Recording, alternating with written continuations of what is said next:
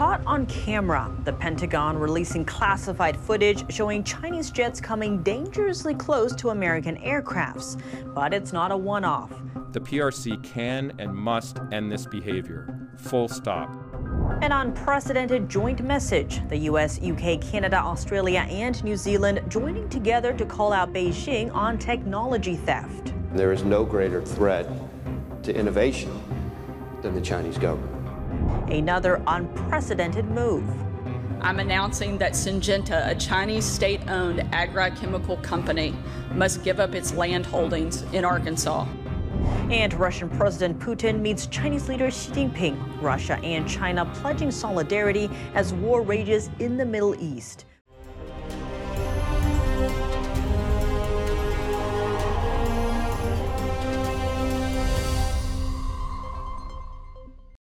Welcome to China in Focus. I'm Tiffany Meyer. Beijing is upping its mid-air aggression against U.S. military.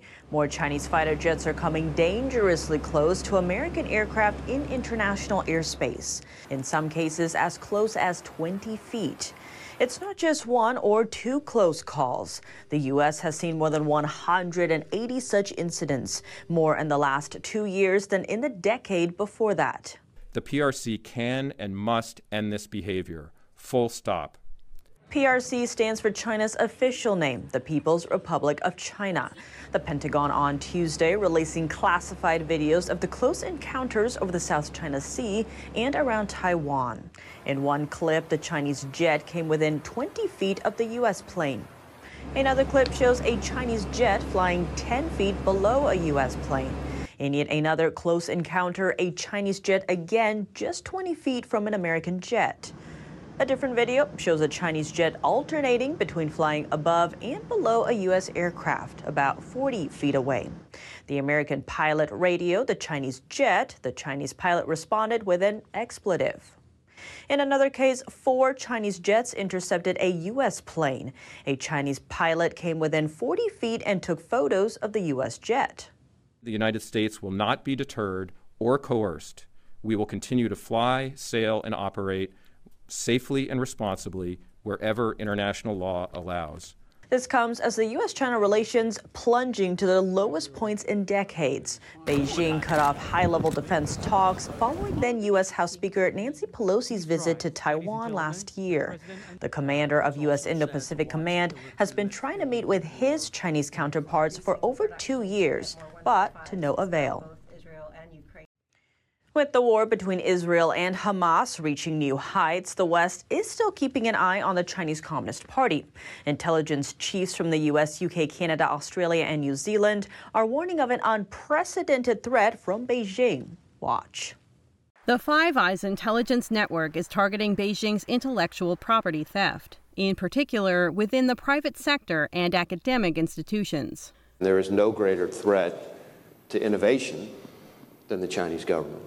In the private sector in particular, seemingly innocuous joint ventures, investments, other kinds of transactions which are designed to facilitate or enable the threat. So part of what makes it so challenging is all of those tools deployed in tandem at a scale that the likes of which we've never seen. All nations seek secrets and all nations seek strategic advantage.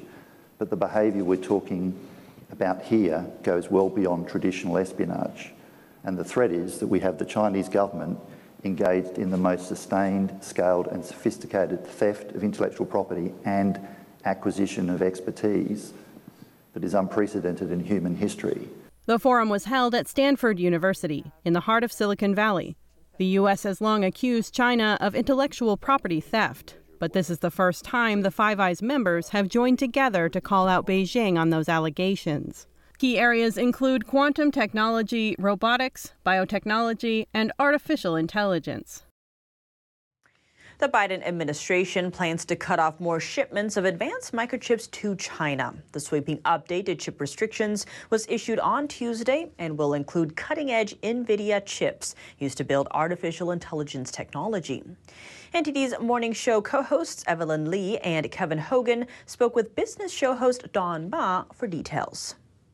We have seen the Biden administration do something similar before, so what's the difference this time? Yeah, Evelyn, you're right. The Biden administration has done this before. Last year, the U.S. unveiled new restrictions on shipments of AI chips and chip-making tools to China. But it seems even with that, Chinese companies were still able to gain access to advanced American artificial intelligence chips through a loophole. So what that loophole was that subsidiaries of Chinese companies that are located overseas could still get their hands on these AI semiconductors. So this new round of curbs, which go into effect in 30 days, aims to close this loophole. And the restrictions will probably be updated at least annually now. Don, what's been Beijing's response to all this? Yeah, just the usual response. A spokesperson for the Chinese embassy said it firmly opposes the new restrictions, says the curbs goes against the principles of market economy and fair competition. But Kevin, that's not really true because the Biden administration said that China will still be able to import hundreds of billions of dollars worth of U.S. semiconductors because the goal here is to actually just limit China's access to advanced semiconductors that fuel breakthroughs in artificial intelligence for the Chinese military. And Kevin, this is indeed happening, according to a report from Georgetown University's Center for Security and Emerging Technology. The report found that most of the computer chips used in China's military were made by Nvidia, Intel, and others. So, in 2022, the Biden administration felt it needed to stop that. It wants to stop having U.S. technology modernizing Beijing's military. No U.S. farmland for China. Arkansas Governor Sarah Huckabee Sanders announced that her state will force a Chinese company to give up farmland there. She says her state is the first in the nation to take this kind of action. Here's what else she had to say. I'm announcing that Syngenta, a Chinese state-owned agrochemical company, must give up its land holdings in Arkansas. Syngenta owns 160 acres in northeast Arkansas, which it uses primarily for seed research. The company that owns Syngenta, ChemChina, is also on the Department of Defense's list of Chinese military companies posing a clear threat to our state. The governor noted that seeds are a form of technology. She raised concerns the company could use them to target American farms. She added that the issue is about loyalty to the U.S. American farm groups and lawmakers are ramping up scrutiny on foreign land ownership. That's due to concerns about national security, especially when the land is located near U.S. military bases. Back to the Chinese company called Syngenta. It was ordered to sell 100 acres of land it owns in the state. The area is only about 1/10 of what it owns in total. Syngenta was American-owned, but was bought by a state-owned Chinese enterprise called ChemChina in 2017. The deal, worth $43 billion, marked the largest ever foreign acquisition for China at the time. Russia and China pledging solidarity as war grips the Middle East. Putin saying common threats are bringing the two countries closer together. He's in Beijing for China's Belt and Road Forum. Let's take a closer look. A one-to-one conversation between Russian President Vladimir Putin and Chinese leader Xi Jinping. Besides praising Xi's Belt and Road Infrastructure Initiative, Putin emphasized greater coordination with China. In the current difficult conditions, close foreign policy coordination is especially necessary, which is what we are doing, and today we'll discuss all of this, including our bilateral relations. Cross-border trade between the two countries is also on the rise. Putin said trade volume between them could surpass $200 billion this year. Putin said his meeting with Xi spanned 3 hours. It covered topics including economy, political interaction, and joint work on international platforms. The two also discussed the situations in the Middle East and Ukraine. Putin says common threats will only strengthen cooperation between Moscow and Beijing. Meanwhile, Xi Jinping praised strengthening ties between China and Russia, saying bilateral trade has reached an all-time high. Xi said the two nations are moving toward a goal of $200 billion in trade. As for political partnership, the Chinese leader reminded Putin that they have met 42 times over the past decade. And a rare image, as President Putin arrived in Beijing, he was filmed with military officers while carrying a nuclear briefcase. The briefcase is with Putin at all times, but is rarely filmed. The U.S. president also has such a device. It holds secure phone capabilities that would allow the leader to authorize a nuclear strike. Worth noting, the Russian parliament just agreed to revoke approval of a global nuclear test ban treaty. Moscow describes the move as putting it on par with Washington. Now turning to economic updates, China's exports and imports both fell in September compared to a year ago. Official data showed imports and exports sliding 6.2%. An official told reporters at a briefing that China's foreign trade would see a lot of challenges in the rest of the year. Meanwhile, German carmaker Volkswagen is delivering fewer vehicles in China, its top market. The decline totaled 5.8%. But its deliveries in Europe and the U.S. saw strong demand. Two other high-end German carmakers, Mercedes-Benz and BMW, said their third-quarter sales in China also fell. China has become a tough market for automakers as it deals with uncertain consumer demand and supply chain issues.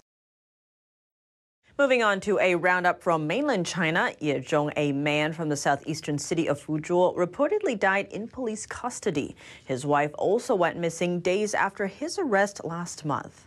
A local official said that Ye died from a heart attack.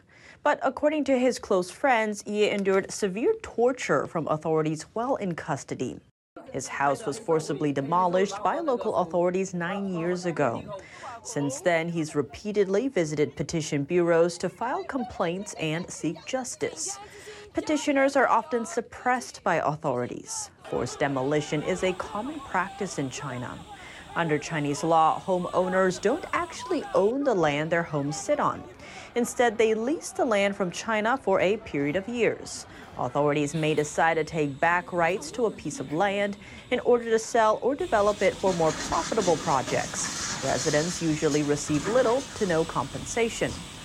Next, a letter to a Chinese official. The wife of the prominent Chinese legal activist Hao Jinsong sent an open letter to the regime's chief prosecutor and the president of its highest court. In it, she said that her husband was tortured by police while detained. Hao's work in defending citizens' rights brought him multiple awards and favorable coverage from Chinese state-run media 10-plus years ago.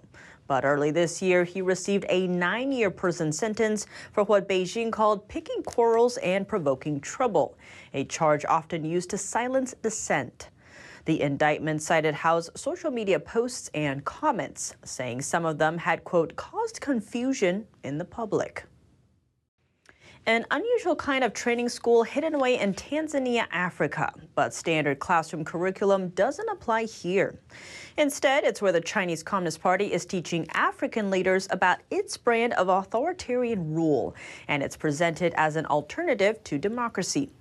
Chinese and African officials paint the facility as helping economic and social development on the continent. That's through training the next generation of leaders. But underneath that lesson plan is a strong focus on politics. According to Western media that visited the school, students are taught how a country's ruling party can solidify its power from there based on China's Communist Party model. It should go on to wield more power than the state itself or its courts. That strategy shared by a staff of Chinese teachers from Beijing. The school opened its doors last year. Beijing's Central Party School provided the $40 million needed to build it. Worth noting, the CCP school trains Beijing's top leaders. The school falls in line with Chinese efforts to export communist ideology, weaken the West, and change the status quo on the international stage. Another big story to look out for, Marxism meets Islam. A closer look into the so-called Red-Green Alliance related to the terrorist attacks on Israel, with red being communists and green being radical Islamists. Stay tuned for more coming up tomorrow on China in Focus. But still today, here's what's coming up. Differing statements from world leaders on the Israel-Hamas war. What influence does communist China have on the war? And where is Washington's focus amid multiple overseas conflicts? We hear from Bradley Thayer, founding member of the Committee on Present-Endangered China and co-author of Understanding the China Threat. His comments after the break here on China in Focus.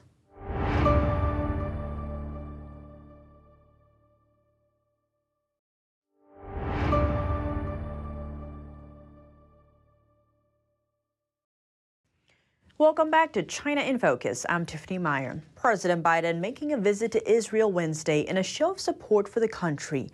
China and Russia are sending a different message at their own meeting in Beijing. How much influence does Communist China have on the Israel-Hamas war? And what fallout is the U.S. facing? We hear more from Bradley Thayer, founding member of the Committee on President-Endangered China and co-author of Understanding the China Threat. Bradley Thayer, thank you so much for joining us. Great to be back on the show. It's my pleasure to join you again. Now, President Biden has been vowing unwavering support to Israel amid this Israel-Hamas war. But China and Russia aren't taking that stance. They're instead condemning Israel for going beyond what they call self-defense. What's your understanding of the Chinese regime in specifics influence in this war, either directly or indirectly? Well, there are direct influences from the Chinese Communist Party, first on Vladimir Putin. It's notable that Putin went to Beijing to meet with Xi Jinping, the Chinese dictator. And that definitely establishes that Putin is in the subordinate position in that relationship, as we've known for a long time, and has only gotten in deeper with the Ukraine war. So that alliance is tightening, and that's a very important implication from the Israeli-Hamas war. Secondly, China offers strong support for Iran, and Iran is directly implicated in the war with support for Hamas as well as for Hezbollah. So China is involved directly by supporting two major actors who seek to capitalize: Iran directly on the Israeli-Hamas conflict, and Russia indirectly through distraction of the West obviously with this very important conflict in Gaza and Israel. So behind it really illuminates the real cause of trouble in international politics and the threat to stability is the Chinese Communist Party. That's the head of the snake, if you will. And Bradley, historically, we know from internal documents that the Chinese Communist Party wants to engage the U.S. in 4 overseas wars, one of which has to be a terrorist group. Now, we do have the Ukraine war ongoing. Now we have this Middle Eastern war. There's now concerns about South Korea and Taiwan. What's your understanding of what we're seeing on the world stage? Well, it illuminates a profound vulnerability for Taiwan, that as the United States is engaged in Ukraine and then also in the Israeli-Hamas conflict, that there's a window of opportunity for China to continue the path on which it is, which is to prepare for an invasion of Taiwan. And notably, you mentioned South Korea. That's very important as well, because it's likely that North Korea could generate a crisis to further occupy U.S. attention in the Western Pacific before China moves against Taiwan, moves to conquer Taiwan. So we need to recognize that under Xi Jinping, the CCP is incredibly dangerous and is likely to use this opportunity to continue to pressure Taiwan on its path to invasion, but also the Philippines. Other states in the South China Sea will also be pressured as a result of U.S. preoccupation with the Middle East and Europe with the respective crises in those areas, and Japan as well. You're witnessing already the continued aggression, and it was notable that the Pentagon released the videos of aircraft buzzing and interfering with U.S. aircraft in essentially international airspace. And we should not, we'd be remiss if we did not recognize the danger to the United States in Guam as well as in the American homeland. And on that note, we're seeing a lot of anti-U.S. and anti-Israel because of the ally relationship there, sentiment, especially on Chinese social media. And now General Spalding was tweeting out that even if Palestinians are killed by their own rockets, in the U.S. and Israel will be blamed. This is not about the war, it's about the propaganda it enables. It not only supports Iran, but also Russia and China. He's calling this Cold War 2.0. Do you agree with his assessment there? Well, certainly that we are in a new Cold War. This is a period of intense security competition between the United States and China. I think Rob Spalding is right as well on his assessment that the U.S. will be blamed and that the CCP is expert at essentially using these narratives to advance its own interest and to weaken U.S. power in the Middle East, which is one of its objectives, not just to secure the Iranian regime, but as we witnessed in March with Xi Jinping's negotiation between Saudi Arabia and Iran, China wants to play and supplant the U.S. role globally, but also very specifically in the Middle East. And given this reordering, if you will, of world powers, what must the U.S. do now? Well, defeat the CCP is what the United States needs to do. That has not changed as a result of the Ukraine war, and it has not changed as a result of the war between Hamas and Israel. So, Tiffany, keep the pressure on the CCP. That's really driving all of this. It's the center of evil, to update Ronald Reagan's March 1983 speech. It's the center of evil in the modern world. And we need to recognize that. And then secondly, anticipate additional crises. We should expect additional crises on the Korean Peninsula as well as elsewhere to further occupy the American intelligence community and military. And then thirdly, recognize the feet of clay, that the CCP is an illegitimate regime, and if we pressure them, they'll fall. They have profound vulnerabilities in the economy and their demography, and obviously the incoherence of communist ideology for ruling China. And if we can keep that pressure on them, then we could really eliminate the greatest threat to stability in international politics. Bradley Thayer, thank you so much for your time. My pleasure. Thank you, Tiffany. That's all for today's China in Focus. I'm Tiffany Meyer. If you have any feedback on the show or have something you'd like to see us cover, send us an email at chinainfocusntd.com. We'd love to hear from you. Thanks for watching. See you tomorrow.